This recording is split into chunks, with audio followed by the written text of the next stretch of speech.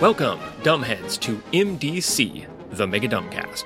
In this season, I'm identifying the dumbest thing on every single goddamn page in a trio of adventure modules for TSR's Marvel Superheroes RPG, starting with adventure MT1, All This and World War II.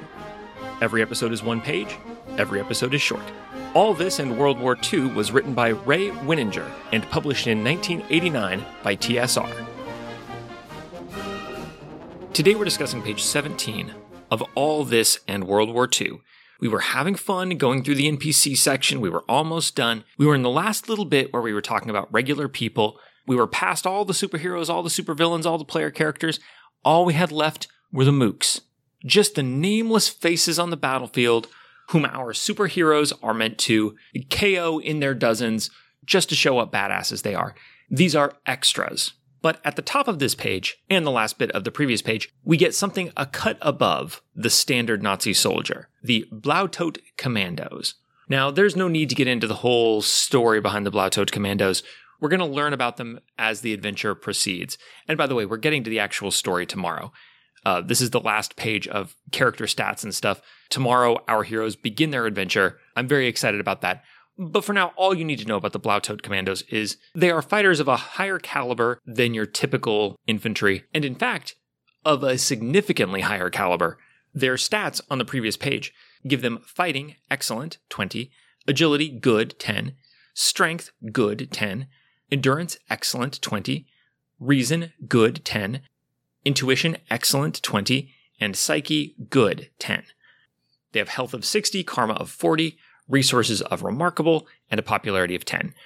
Each commando is armed with a Schmeisser submachine gun, which has a range of 6 areas, does 25 points of shooting damage. They each have 2 frag grenades, a smoke grenade, and an assault knife that does good edged damage. And each of them is trained in the military talent and martial arts A and B. As I may have mentioned before, there are multiple martial arts talents in this game, each of which represents a different kind of martial arts training. So martial arts A allows you to stun and slam opponents who have essentially a lot more meat than you do, people who are much tougher and more resilient, bigger than you are. And martial arts B is for aggressive offensive fighting. It gives you essentially a bonus to hit. So these Blautot Commandos, their stats are very good. And I'm not against mooks with good stats in principle, but there is a line. In the superhero genre, we are being asked to believe absurd things at an absurd rate on every page of a comic book, especially of this era. There are countless things that could never possibly happen that are not remotely reasonable that we are expected to swallow one after the other after the other. A superhero comic book is a veritable hot dog eating contest of absurdity. But those absurdities do have a rationale. And the rationale of the superhero comic book is that a superhero, someone who puts on a costume and goes out to do good, fight evil, all that stuff, be in a super team. A superhero is so exceptional, so much more competent and powerful in some way than a normal person that we can believe that this world is more or less like our own, even as the superhero goes out on an average night and, dives into the middle of a group of a dozen armed men and manages to fist fight all of them into submission without getting shot. No doubt that's absurd, but we are meant to accept it because we are meant to accept that the superhero is just that much better than your typical goon. Now, of course, this is a dial that you can turn. Like sometimes you got your real power fantasy comics where we've got the Hulk out there flipping tanks over, clapping his hands, and just like hurricane force blowing over whole battalions of soldiers arrayed against him with this wind pushed out from his meaty hands. He's jumping from one state to the other. He's punching deities in the nose. He's picking up skyscrapers and using them to hit other skyscrapers. That's the high end of this comic book rationale, of the superhero being so far beyond the normal person. Then on the other hand, you can have something like a more down-to-earth, like somebody like a Captain America or a Batman in their own book, where they can get bruised and shot and jumped from behind just like anybody else, and they're just that essential bit cagier and better equipped and better trained and more determined than other people, that with a little bit of luck, they're able to push their way through resistance and get things done, even when they're outnumbered, even when the odds are against them. It's a real wide scale, but there is a line. And this page crosses that line. That is the dumbest thing. This adventure, while open to all sorts of different superheroes, is intended for the West Coast Avengers. This is somewhat of an Avengers B team.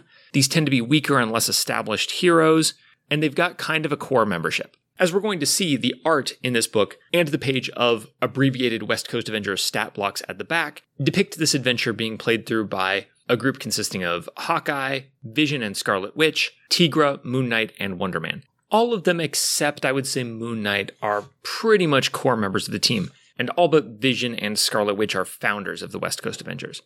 And then the other founder is Hawkeye's wife, Mockingbird, Bobby Morse, later Bobby Barton, after she married Hawkeye. If you had a group that really wanted to get the West Coast Avengers experience, it's very likely someone would play Mockingbird. And here are Mockingbird's stats. Fighting, excellent, 20, the same as a Blautot Commando. Agility, excellent, 20, one rank higher than a Blautot Commando. Strength, typical, 6, one rank worse than a Blautot Commando. Endurance, good, 10, one rank worse than a Blautot Commando. Reason, excellent, 20, one rank higher than a Blautot Commando. Intuition, typical, 2 ranks worse than a Blautot Commando. Psyche, typical, 1 rank worse than a Blautot Commando. Her health is 56, worse than a Blautot Commando. Her karma is 32, worse than a Blautot Commando. Her resources are typical, 6, 3 ranks worse than a Blautot Commando. Only her popularity is high above a Blautot Commando's. She has 30, they have 10. But of course word is going to get around about you if you marry Hawkeye. Who would do that?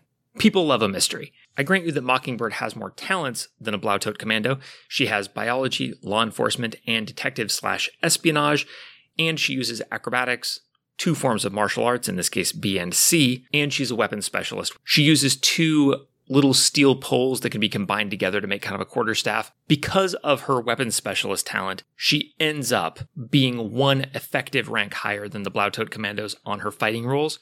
They have the military talent, so their excellent fighting is treated as remarkable when they shoot a gun. Her fighting of excellent is treated as incredible when she uses these staves. But the staves are mainly melee weapons. She can shoot them out of her little forearm spring loaders up to 3 areas away and then have them bounce back as a stunt she can do, so it doesn't always work. When she uses them that way out of the little spring launcher, they do excellent damage, otherwise they do good damage. The Blautot Commandos have guns. They shoot twice as far. They do 5 more damage than Mockingbird's little full metal jacket Nerf guns on their best day. The Blautot Commandos also carry grenades, which do remarkable 30 damage, way more than anything that Mockingbird can muster. And if they get into melee, they've got knives, which do just as much damage as the battle staves, except that they do edged damage, which is more dangerous, more likely to kill your opponent. The only thing these battle staves can do that the Blautot Commandos' guns and knife can't do is screw together to form a 8-foot-long vaulting pole. And I'm not going to try to deceive you that 9 or 10-year-old Chris did not want an 8-foot-long modular vaulting pole. But you know what 9 to 10-year-old Chris wanted more? A submachine gun. The only thing that Mockingbird really has to set her above these commandos is her body armor. Quote, Mockingbird's costume is made of Kevlar armor backed by woven beta cloth. It provides excellent protection from physical attack and good resistance to fire. Excellent 20 body armor is no joke. It is important. It means that Mockingbird would almost certainly take one of these Blautot Commandos in a one-on-one fight. It also means that any one of these commandos, who remember are mooks, they're not superheroes, they're not supervillains, they're faceless bad guys to theoretically be taken down casually to show what a badass you are. Any one of these mooks, if they were man enough, could put on Mockingbird's dress and become a much better, much deadlier Mockingbird than she ever was. These mooks are better than one of the superheroes. And that is the dumbest thing on this page. You just can't have mooks who are better than the superheroes. Because when you do that, one of 2 things are going to happen. Option 1, the superhero jumps down from the scaffolding or whatever with her little metal battle staves out and makes some kind of quip and then gets summarily gunned down by 6 people with machine guns. Or she manages to beat the shit out of them with her little metal sticks. And this is an absurdity that we cannot accept because we were maybe willing to accept that Mockingbird was so much better than these Nazi commandos that she could take them all down this way. If we know she's worse than they are, then her continued survival against droves of them goes from absurd to insulting. This is not a story of unlikely heroism, it is a story of nonsense. And this can be pretty glaring in a comic book or a movie, but it is especially glaring at the table where we're rolling dice about this stuff. If Mockingbird gets surrounded by 6 of these Blautoad commandos, which is a number that we see them appear in. Granted, that's to fight a whole team, but if they were smart and they decided to pick off the weakest member of the team first, with those grenades, even given the beta cloth and even given the non-lethality of this game, being that it's a superhero game, they've got the firepower to kill her in one turn. If they should win initiative with their vastly better intuition stat, if they were to win initiative on her and concentrate fire on her, they could wipe her out before she gets to act. She'd be pretty safe in close combat because their knives can't really get through the Kevlar and beta combo on her outfit. But at range, her only option is to use her little wrist launchers to launch those metal poles at them. In that scenario, they've got more damage, twice her range, and if she ever fails her power stunt, she loses the fucking sticks. The dumbest thing on this page is that every one of these Blautoad commandos is, on balance, better than one of the founding members of the West Coast Avengers, except for her very rugged dress. That's a thankless position to put the judge in, with players expecting superhero action, and the judge having to somehow keep Bobby Morse from going down in a hail of Nazi gunfire. It's not fair to the player who wanted to play a badass superhero and didn't realize that her stats were worse than a mook's. It's not good genre emulation, it's just the whole thing is bad. And by the way, their stats are strictly superior to the Howling Commando's stats too, which I do not accept. It somewhat undermines the theme of Sergeant Fury and his Howling Commandos of his multi-ethnic Allies greatest hits squad is not only matched but exceeded in combat prowess by a bunch of nameless Aryans with no distinguishing characteristics. Anyway, that is it for characters. We're done with stats, we're done with NPCs. Join me next time for Scene 1 of All This and World War II on MDC, the Mega Dumbcast. This has been MDC. New episodes drop every day except for Sundays, when all the previous week's episodes drop in one big megasode on the top-secret patrons-only RSS feed. If you'd like to get access to that feed and support the show, go to patreon.com/megadumbcast. Contact the show however you want. I am Megadumbcast on Twitter, Podbean, Gmail, Instagram, etc., etc. This episode's theme music is Robinson's Grand Entry March, performed by the United States Air Force Concert Band. Thanks for listening.